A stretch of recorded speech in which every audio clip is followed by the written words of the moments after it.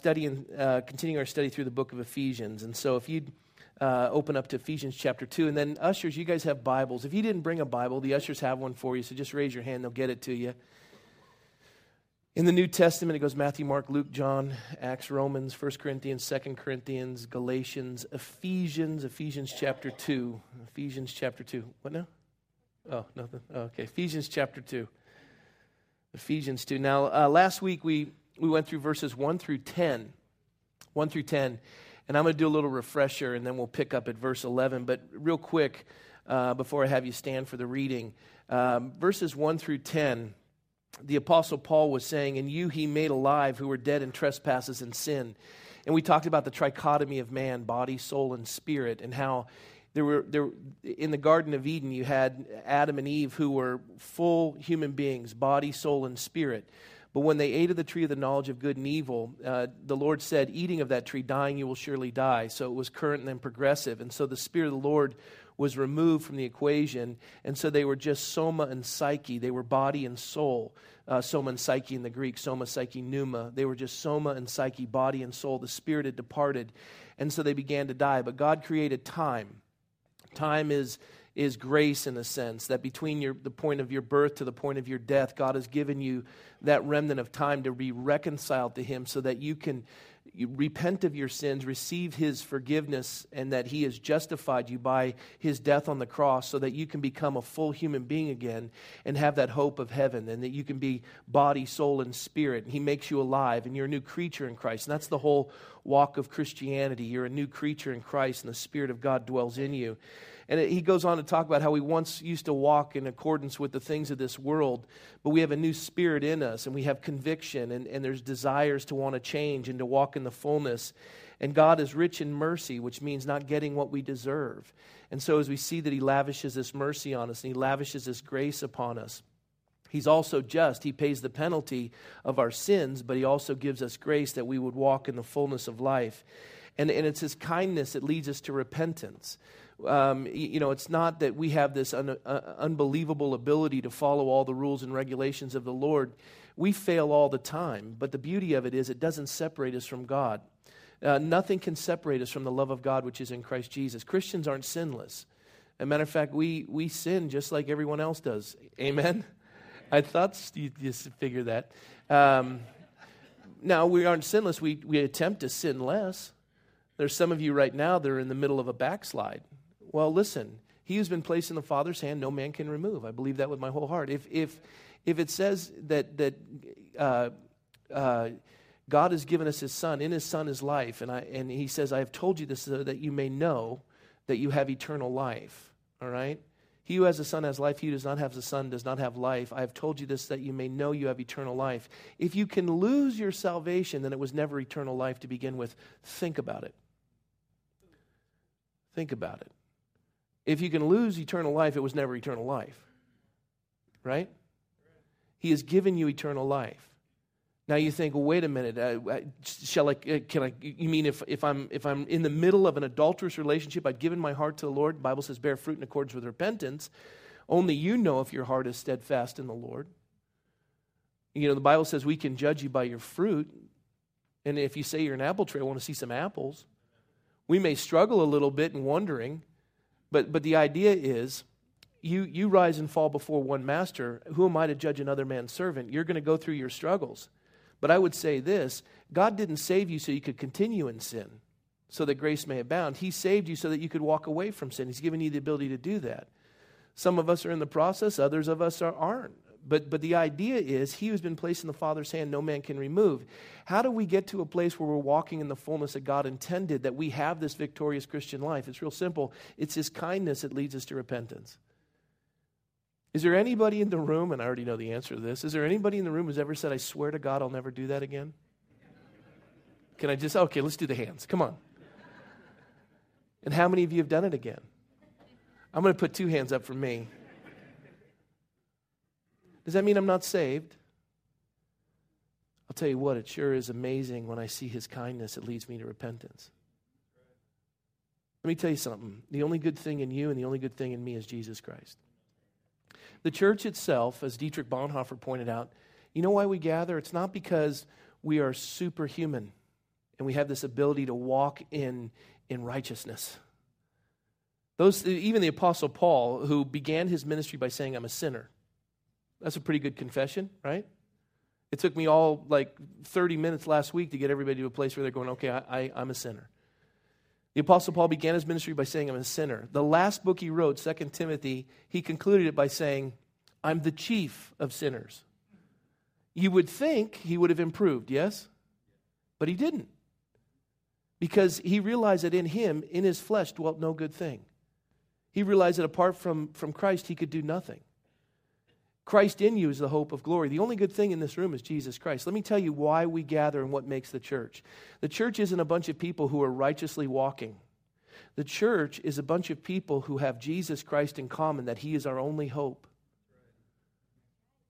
And everything we do as a church is funneled through the mind and the heart and the word of Christ. Period.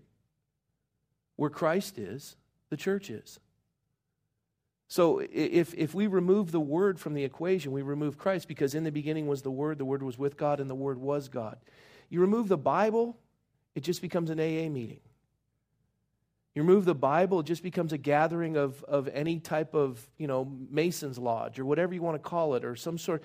We'll have some things in common, but we aren't the church. Where God's Word is, Christ's church is, because that's where Christ is. And that's why we pass the Bibles out. That's why we read them. That's why we encourage you to read them, because that is the formula. That is the anchor of our soul. That is that which directs us. It's our compass. It's our bearing. It's the directive for our life. And that's what we have in common. That's why we read it. That's why we study it. That's why we obey it. And so with that being said, let's do it. Let's stand and read the Word of God. We stand in the presence of the Lord as we read His Word. We sit for the word of the teacher. We're going to pick up at verse 11.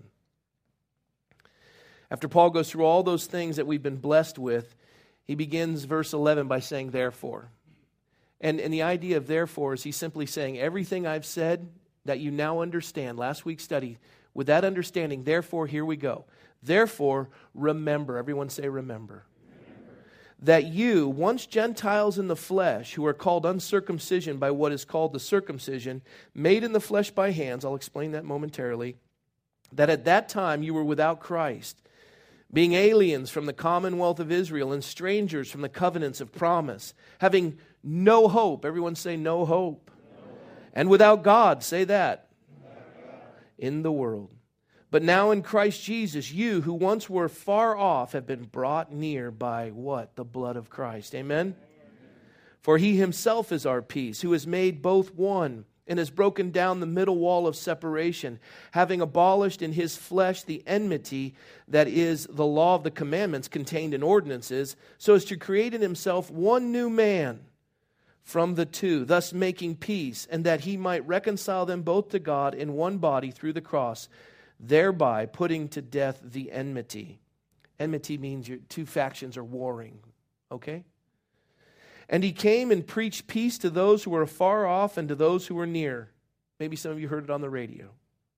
For through Him we both have access by one Spirit to the Father. Now, therefore, you are no longer strangers and foreigners, but fellow citizens with the saints and members of the household of God. That's the church. Having been built on the foundation of the apostles and prophets, Jesus Christ Himself being the chief cornerstone, in whom the whole building being fitted together grows into a holy temple in the Lord, in whom you also are being built together for a dwelling place of God in the Spirit. That's a good passage. Let's hope I don't obliterate it. Lord, thank You for Your word. And God, as we gather as the body of Christ, Lord, this is Your body. We're Your children. Why we gather is because of Jesus. And so, Lord, as we open up Your living word, which is the embodiment of You, Lord Jesus, I pray that we would understand completely in the depths of our heart what it means to be a member of the body of Christ, what You've done for us and what we're to do for one another. And so, God, please, knit our hearts together. Speak to us, Lord, we pray, through the riches of Your word, in Jesus' name. Amen. Well, please be seated.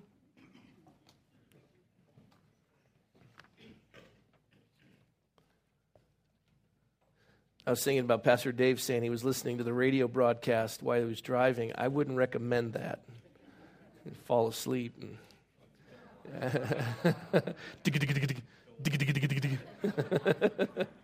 Watching the podcast while he's driving.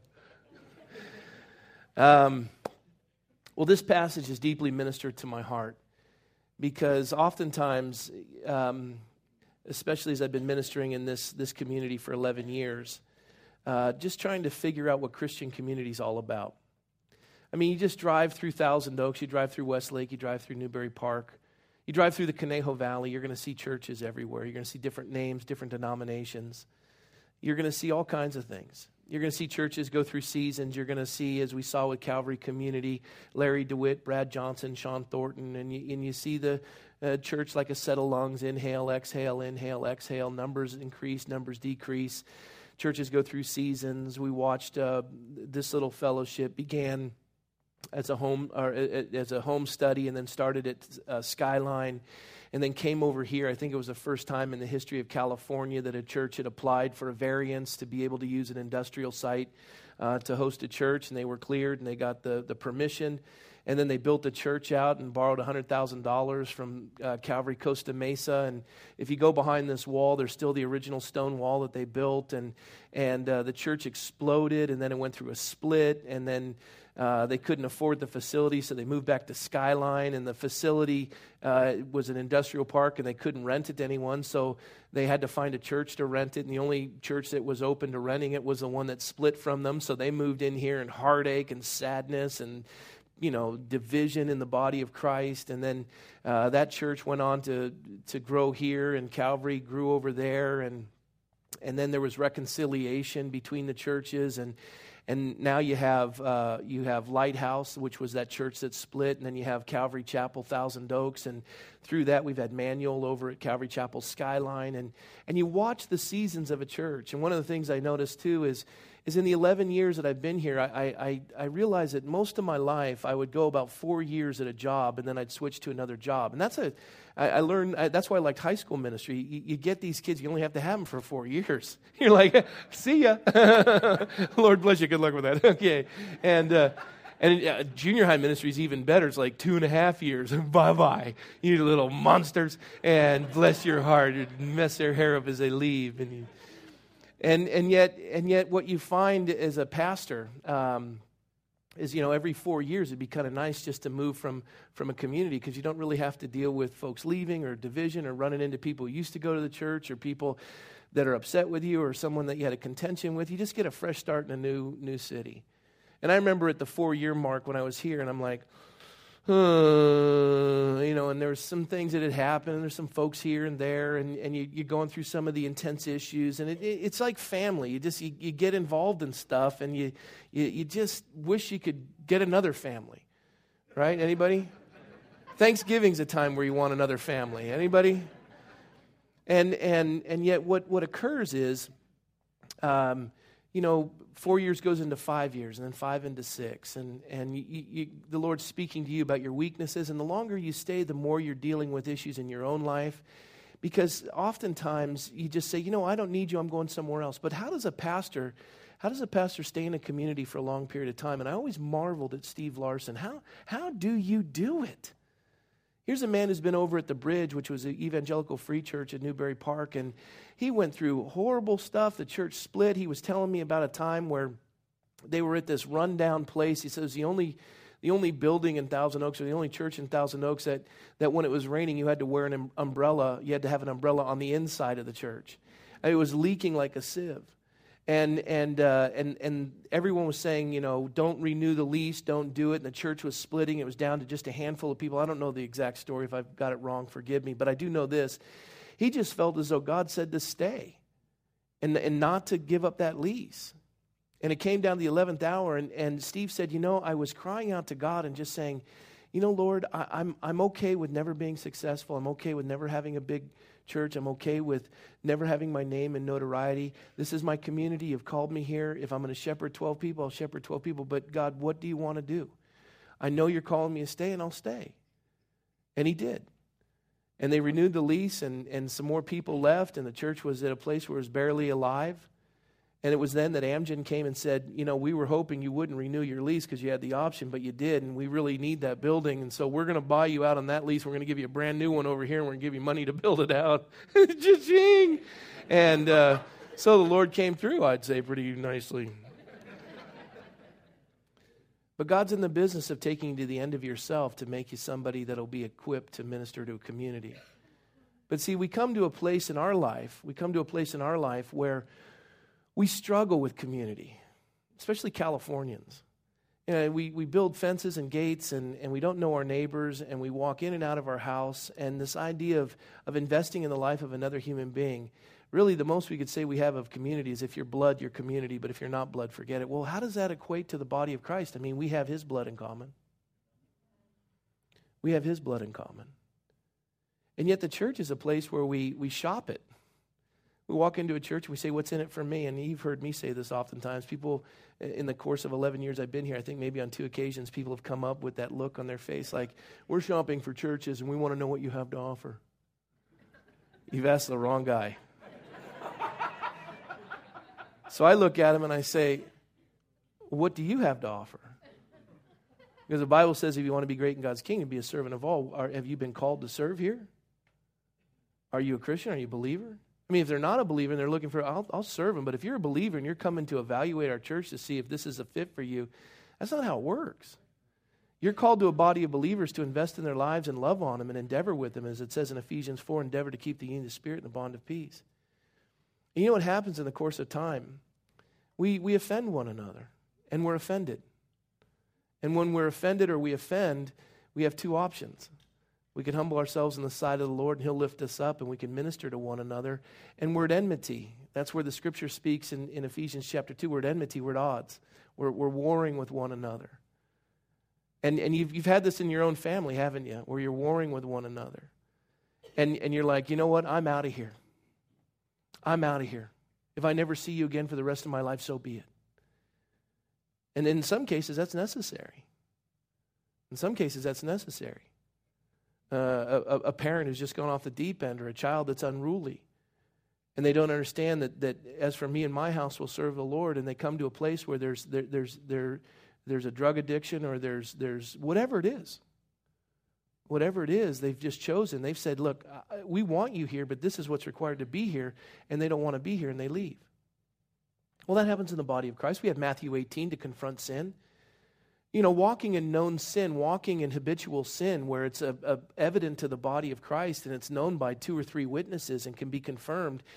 The idea is we don't go to that person, or they don't go to you to say, or to me, they don't go to say, I caught you in your sin and you're a wretched sinner and you're going to hell in a handbag and I'm so much better than you and I knew you were a loser.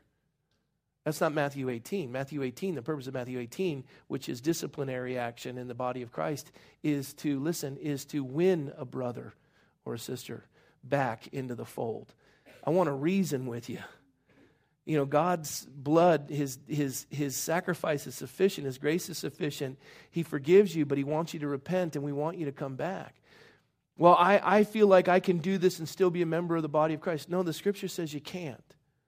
And it's like any child in your house. Well, I feel like I should be able to be here even though I'm taking drugs. No, you can't. I'm not going to enable you to destroy your life. We're a family. I love you too much to allow you to continue in this sin that's killing you. And sometimes when you confront people in that sin, they're offended. And the interesting thing is with a church, unlike a biological family where you have financial ties, most people come to a church because there's something to get.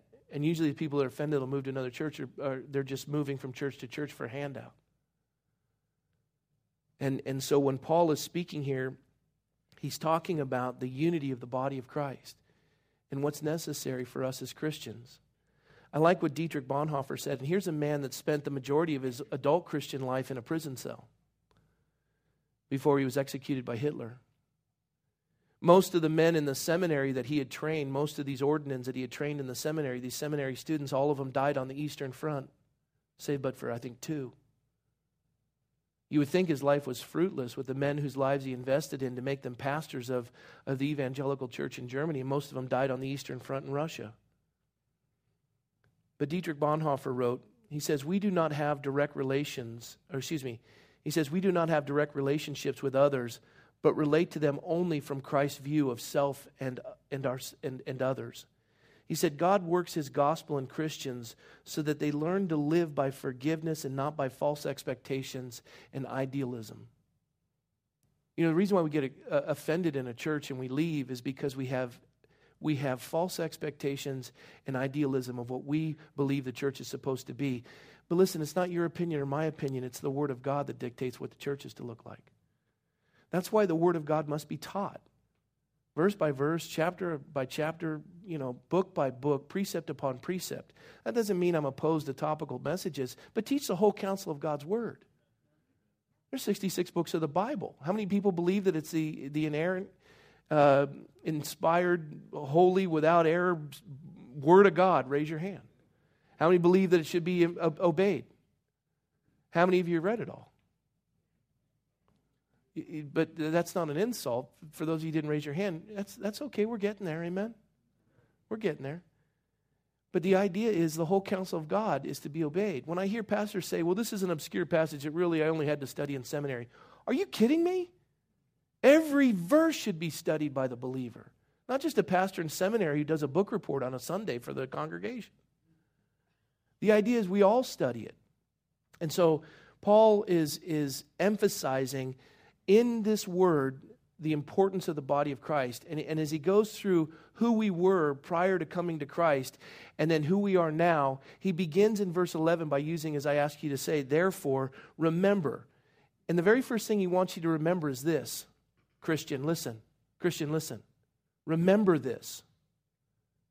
You who have this idea that somehow you're better than somebody in the body of Christ, you who have this idea that somehow your opinions are far more important than somebody else's, you who have this idea that others are to serve you and you don't serve them, you who have this idea that you can sit in judgment of another human being. Now, judgment is permissible, but only in the idea as you judge unto identification, not unto condemnation.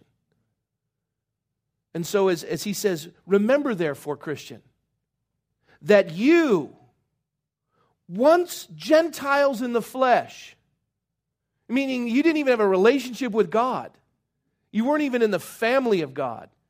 You had no bloodline. You had nothing. You were an alien. You were called the uncircumcision. For the Jew, circumcision was... Is there anyone who doesn't know circumcision? I don't really feel like going through the explanation of it. Anybody? Bueller? Anybody? If you don't know what it is, just ask the person next to you. Okay, later. But the idea is circumcision for the Jew was a mark that the area of the body for procreation would be marked that this is a covenant with God that your children, your progeny are all to carry. These covenants, these promises that I've given you, this is a mark. This circumcision is a mark of the covenant, and this is to be carried on for generations to come. And so he's saying, you didn't even have that. You weren't even given the law. You weren't even picked in the massive humanity as somebody who had that. There's maybe a handful of people, Marty being one of them, that comes from an Orthodox background that can trace their lineage as a Messianic Jew. But for the most of us, we were Gentiles. We weren't even circumcised in the idea of the spiritual sense of it. And he says, this was made by the flesh, by hands. In verse 12, that at the time you were without Christ. You didn't even know the Lord, Christian. You didn't know Him. You were a walking dead man, a walking dead woman. You were at enmity with God. The thing you deserved, if your heart stopped beating at that moment, was hell and damnation.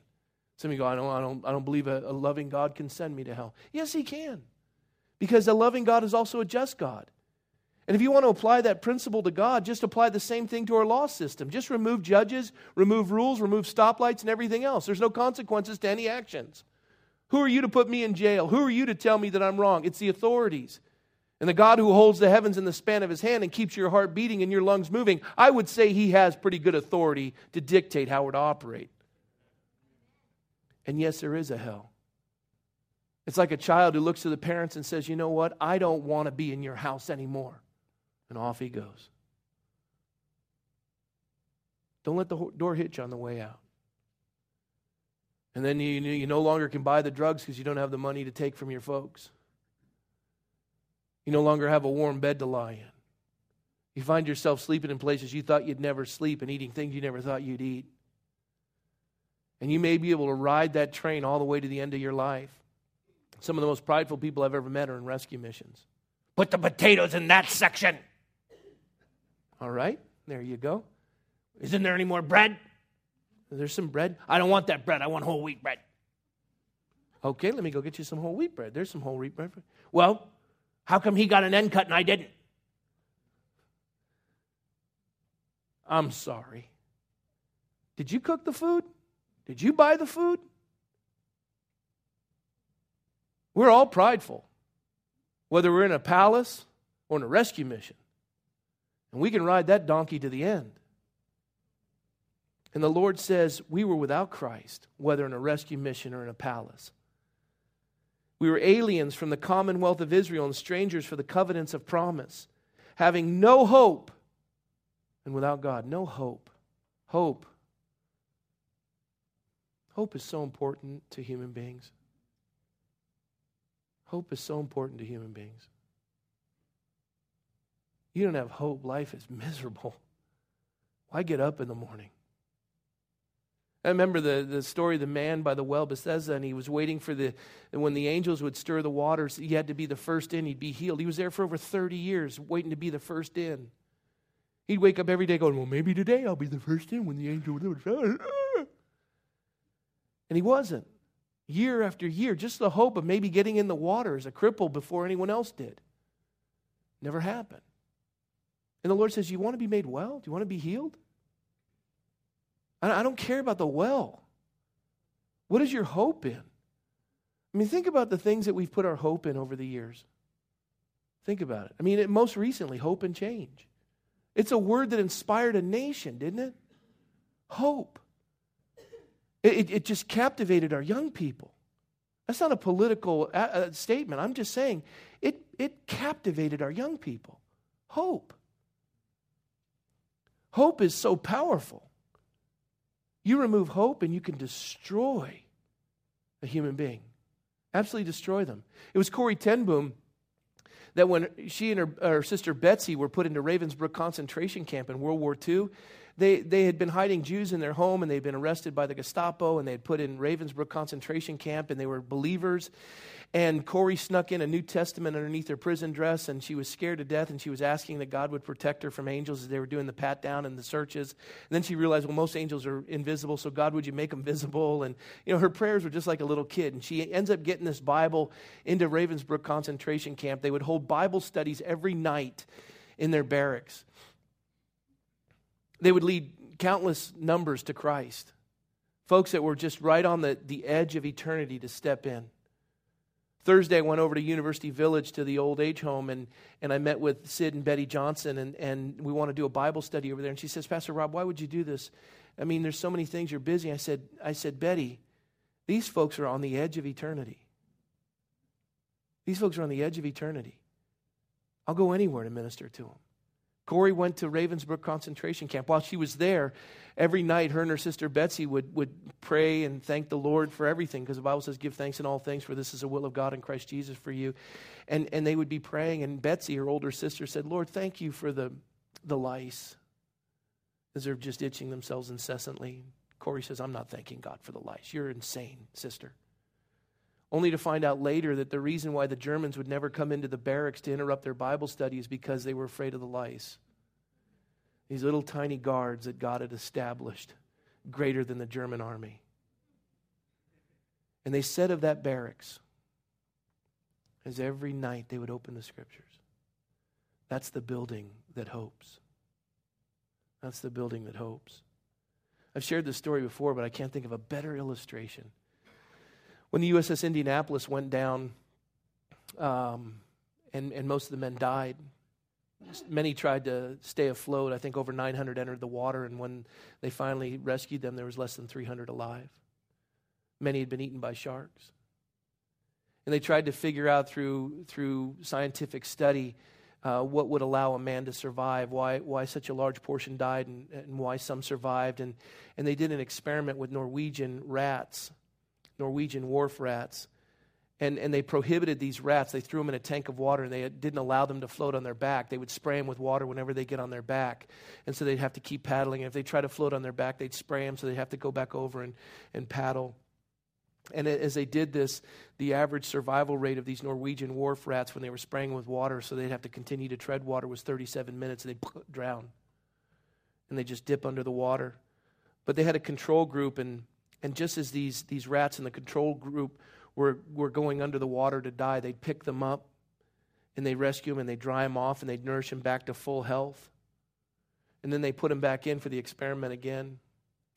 And instead of lasting 37 minutes, they lasted 32 hours. Because they were waiting for that hand to come and rescue them. If hope can work in a rat, I think it can work in your life and mine. Amen? But do you remember when you were without hope? What's going to happen to you when you die? I mean, really. I mean, you think about the things that you won't do unless it's a sure thing. If your brake light goes on, or the oil light goes on, or a plane says that the engine's out, or there's any type of percentage that you could be in danger, you don't even venture there. And why is it that when we do a funeral, everybody's whispering? And you just don't want to talk about death. I don't even want to see the body. Just hide it. Have someone else touch it. Why is it that we're so overwhelmed at a funeral? Nobody listens to me at a wedding. They're like, yeah, honeymoon, get out of the way. No, she's so pretty, she's so lovely. Nobody listens to me at a wedding. Everybody listens to me at a funeral. Whether you're a Christian, there's no atheists in foxholes. And you can sit in a funeral as an atheist or an agnostic or whatever it is, and you can fold your hands and you can just stare at me, and I just know. Because when you throw a rock into a pack of dogs, the one that barks the loudest is the one that got hit. And when you're sneering, I just know it's just nailing you. I'm dying and I don't like it. I mean, my whole theory works except for that whole issue of death. But when you die, it's just nothingness. Really? What do you bank that on? Well, my theory. But what's the basis of your theory? Well, I'm scientific. Really? Why is there so many contradictions to your theory? Why is it that you're a creature that loves? Why is it that you contemplate your existence? Why is it that you feel guilt? Why is it that there's a right and a wrong? Why is it? How come science hasn't delivered us if it's such an amazing thing? How come? Why are we still accountable to God? Why is it when you stub your toe, you cry out for someone greater than you? Why do you look for hope? Why is hope so manifested? Why does it move the human psyche? Why do you just put all rationale aside when it comes to love? Why does your heart affect you so? Mr. Science? What's evil? It's a slippery slope. But the idea is we aren't without hope. You see, hope can sustain you in the darkest hours. Why is it your heart breaks when your child dies? When they just disappear into space and they are no more. Why do you cry? Why do you have tears? Because God made you that way. And every tear you've ever cried, He has in a bottle. And the Scripture says that was you and that was me. You know that feeling. In the emptiness of your soul, in the darkness of your life, wondering if you could face another tomorrow, wondering what life was all about, being inundated with the guilt of what you've done and the shame of what you have participated in. Verse 13 says, but now, in that condition where you once were, but now, in Christ Jesus, you who once were afar off have been brought near. Why? By the blood of Christ. Blood. What a strange group of people we are that we talk about blood. Blood. Blood is the life force in the human body. You cut the arterial vein and you'll bleed to death. What is the blood? The blood means His life was poured out for yours and mine. It's a very slow, painful way to apply the death penalty. And we're all on death row. And you're guilty and so am I. But one who was without sin, one who could pay the penalty, died in your place and died in my place. And we who were without hope on death row cried out for that efficacious, that hopeful blood to forgive us the multitude of our transgressions and our trespasses and our sins. And it was Christ, when we were afar off, who brought us near by his blood. Verse 14, for he himself, listen, for he himself is our peace. That's another one. Peace. Peace. Who doesn't want peace? We're all crying for it. Do you know in the last 800 years there's been less than 300 days of peace without a war on the planet in some nation? That's awful. There's been over 800 peace treaties since the 1700s, and every one of them has been broken. You don't even have peace with your neighbors or your family. And it tears you up. Nobody likes to be at enmity, at odds with one another. It hurts. We hate being isolated. What kind of a life is that? You live in your room playing Simon and Garfunkel on the walls and nobody loves me and I'm out there. Doesn't work. We want peace. But listen, there's two stations of the cross. There's the vertical and there's the horizontal, right? Now, if you have peace with God, you have the peace of God, which means you're able to reconcile with one another because you've reconciled with the Lord. That's how the church works. We connect with him this way and we connect with each other this way. And you can't have the peace of God until you have peace with God. Peace with God is you give him your sins, he gives you his forgiveness. And you who once were afar off and enmity at war with God have now been reconciled. I went to Fresno State to prove the Bible wrong, and I was reconciled. I couldn't. I yielded. And I had peace with God when I received Jesus Christ as my Lord and Savior, which gave me the peace of God, that in the midst of some of the greatest trials of my life, all I can tell you is I have peace. Tom Hunt was telling us on Friday as he was in the hospital with a stroke and the whole right side of his body was shut down. He had to lift his hand to move it over. He couldn't speak. Face was drooped. Doctors came in. This is going to be permanent. And Tom said, he sat there and he said, Rob, I had a total peace. He told all the men Friday morning, I had total peace. If God, this is what you want from me for the rest of my life, I'm okay with it. And I said, were you ever upset with the Lord? He said, no, I had resolved that a long time ago before and with other things in my life. And I just knew it'd be all right. He said, and then the Lord saw fit to give me everything back again. And he's raising his hand. He said, the doctor said, that's the most amazing thing we've ever seen. He says, it's the Lord, it's prayer of God's people. He said, and even if they had prayed and I'd remained this way, I still would have had peace. God's in control. He's our peace who has made both one and has broken down the middle wall of separation. Let me tell you how that works. If you were at war with God, right, and you're shaking your fist at him because you don't like the way that things have gone in your life, and you're upset because you had a plan and you had expectations and you had ideals that you wanted to see come to fruition, and you laid that out and you gave it to the Lord and you said, here, do this.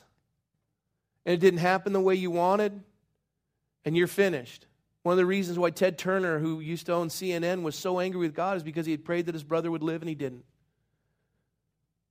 And he said, you know what? You didn't play by my rules. I quit. And now I'm going to be your enemy for the rest of my life. That's sad.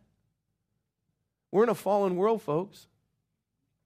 And there's things that we don't understand, but I do know this, that whatever happens, God works it together for good. Either trust him or you don't. You're either going to be bitter or you're going to be made better. You're either going to yield or you're going to fight. You want to fight God? I got news for you. You aren't going to win. What an exhausting life you're living. And really, are you making any difference in the span of humanity with billions of people who've gone before you? Have you really conquered this God thing? Is he really impressed with the war that you're raging on him? It doesn't work that way. And what happens is you have this wall of separation, you're angry. And not only that, we get angry with one another in the body of Christ. And He's broken down every wall. He's removed the wall of separation. It's a physical wall that we see in the temple where the Gentiles weren't permitted in, but He's broken that down. Now you can freely come to the Lord. There's no excuses this morning. Everyone can have a relationship with God because His blood has been shed for the remission of your sins, and there's nothing that stands in the way of you having a relationship with the Lord except for one thing, your pride. You can build the wall, but God broke down whatever it was that was separating you from Him. But if you want to build one to keep Him out, you can do that. And when you get to hell, don't blame Him. You look at Him and say, I stepped into your presence in my own righteousness, and I didn't accept Jesus Christ. And I wouldn't wish that on my worst enemy. Listen, the reason why we're all here is there's hope, and there's peace, and the wall's been broken down. Look around the room. Every color, every size, everything. Socioeconomics. There isn't one certain type of Christian. We're one in Christ. Male, female, Greek, Jew. And he goes on, he says, having abolished in His flesh the enmity that is the law, the commandments contained in ordinances, so that to create in Himself one new man from the two, thus making peace, and that He might reconcile them both to God in one body through the cross, thereby putting to death the enmity. And He came and He preached peace to you who were afar off and to those who were near. For through Him we both have access by one Spirit to the Father. If a Jew could love a Gentile, that's an amazing God. If a Gentile could love a Jew, that is an amazing God. If an Armenian could love a Turk and a Turk could love an Armenian, that's an amazing God. I mean, you pick whatever you want. We're one in Christ. We're one in Christ. That's what the Lord does. God doesn't see skin. He doesn't see what side of the tracks you were born on. He doesn't see what your background is or anything like that. How do you get a melting pot in a pluralistic society to get a group of people in one room to agree on anything? It's real simple. You, who once were afar off, remember where you came from. Whether you were in the palace or you were in the rescue mission, remember this. You were without hope. You may have had money, you may have had all kinds of things, or you may not have had any of those things, but you were without hope. You didn't have any idea what was going to happen to you when your heart stopped beating. You were angry, you were bitter, your life was distant, and you were fruitless. And it doesn't matter how wealthy you were lonely, and the only reason why people hung around with you is because you had money. You had no idea what love was, you had no joy, you had none of that. And then God came into your life. He broke down that wall. He transformed your life. He forgave you of your sins by the blood of Christ, and He made you one. He took all the commandments and the law of the prophets, and He fulfilled them in His death upon the cross. And He said to you, all those laws, I'm going to sum it up with two. Love the Lord your God with all your heart, soul, strength, and mind. Love your neighbor as yourself. And on these two commandments hang all the law of the prophets. You're good to go. Love your neighbors yourself? Yeah. Love your neighbors yourself. I mean, I got the love you, Lord your God, with all your heart, soul, strength, and mind, but love your neighbors yourself. That one, can we just do the first one? Because I really love the Lord. I love this part of the cross. I love this part. Couldn't you have just died on a post? just a post. No, had to do the horizontal. Love your neighbor as yourself. I really love me. I love me. I don't think there's anyone in the room who loves somebody else as much as they love themselves. Oh, Pastor, no, I don't love me. I'm ugly and I don't love me. Yeah, you do. If you were ugly and you didn't love yourself, you'd be happy you were ugly. Think about it. You're just saying I'm ugly and no one loves me because you want more attention. That's why you're saying it. You love yourself. I love me. I love me. I feed myself more than I feed anyone else, as you can see. I love me. You love to see yourself in a family picture. The picture's good or bad based on how you look. Right? Isn't it? I mean, I've told you the story. My wife and I, we're the youngest in both of our families. We take family portraits. We always get the lamest family portraits because we're the youngest. We have no say in it. All my kids are like biting their fingernails, and their kids have a finger in their nose. But all the older siblings, their kids look great. Like, and that's the one we pick that they give to everybody. It's just not fair. Because I love me, and I think that picture's lame. But you love your neighbors yourself. And that's the horizontal station of the cross. And this is what he's saying. He's saying, you must put to death that enmity. Because through him we have access by one Spirit to the Father. And then he says, and this is what I close with, now therefore you are no longer strangers and foreigners, but fellow citizens with the saints and members of the household of God. Pay attention to that. You're citizens of the body of Christ. You are members of the body of Christ, the household of God. You have been built on the foundation of the apostles and the prophets. All of them served you and served me, and they died horrible deaths so that we could have fellowship one with another. Jesus Christ himself is a chief cornerstone. What did they do to him? What did we do? He was crucified. He's the foundational stone. You remove that, the whole building collapses. He says, in whom the whole building being fitted together grows into a holy temple in the Lord, in whom you also are being built together for a dwelling place of God in the Spirit. You see, here's how the church works, and this is what we close with. You claim the name of Christ. You claim the name of Christ. And you're forgiven the multitude of your sins when you were afar off and you were without hope. And you were at enmity and there was a wall of separation. God obliterated it and brought you in. The Bible says, he who has received much gives much. Freely you've received, freely give. You know how the body's built up? Don't offend and don't take offense. Lay down your life, serve one another. We endeavor to keep the unity of the Spirit and the bond of peace for the long haul. I would say leave a church if it's not teaching the Word. I would say leave a church if it's teaching the Word inerrantly, with error. I would say leave a church if the pastor's in known sin and is unrepentant. I would say leave the church if the leadership is in known sin and unrepentant. But other than that, I wouldn't leave a church. Stick it out for the long haul. Well, I'm just not getting along with this person, and it's just way too... Why? Well, there's multiple reasons. Have you talked to them? No, I wouldn't talk to them. Why should I talk to them? Matthew 18 says to win your brother or your sister. God was crucified on a post. No, he wasn't. There's the vertical and the horizontal. We're one in Christ. Folks, we're on a ship from birth to death, and we're on this boat together, and we got to get everybody to the other side. And I got news for you. It's not about you, and it's not about me. It's about Christ, and that's the only way we're going to survive on this boat. Die to yourself and live to Christ. Reconcile. What he did for you, do for others. Well, but they're mean and they don't talk to me. Remember what the Word said? You know that thing we hold in common? While we were sinners, Christ died for us. He sought us out.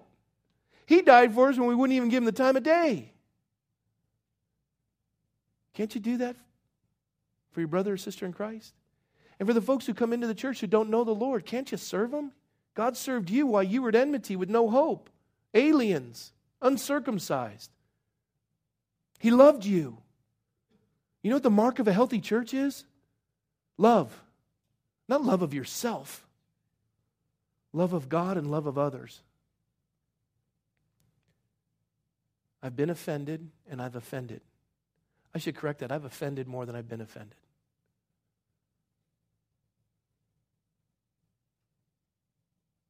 And the thing that blesses me time and time again is the kindness of God It leads me to repentance. And you know what that kindness is? When people who I've offended come to me and say, I forgive you, it makes me want to change. When they seek you out. I can't say I've always done that with the people who've offended me. I've tried. But the times I've had, it's always been fruitful. And the times I haven't. It's never fun seeing them again. Why do we want to live like that? Let's reconcile. Let's endeavor to forgive as we've been forgiven. The mark of love is the mark of maturity in the body of Christ. That's what Paul's saying. That's what we need to do. Amen? Let's pray. Lord, thank you for your word. Your word that softens the hardest heart. Lord, what a blessing to be a part of the body of Christ. Lord, to hear on Friday a person ask, how many churches are in Thousand Oaks? And someone went to go list them all. And he said, no, there's only one church. Lord, there's only one church in Thousand Oaks. There's only one church in the Conejo Valley. There's only one church in Ventura County. There's only one church in California, the United States, and throughout the world. And it's those who call on the name of Christ, who love your word and love each other. And so, Lord, I pray that your Spirit would dwell richly in us, that our love for your word and our obedience to your word would give us a heart to reconcile with one another, that we would break down the enmity, the walls of separation, and we'd be one in Christ. Lord, I pray you do a mighty work in our lives. I thank you, God, for the way in which you've ministered and blessed this morning, and I ask that you would just strengthen the fellowship throughout this valley for your glory, in Jesus' name. Amen? Let's stand and worship this wonderful God who unifies our hearts and makes us one. Amen? All right.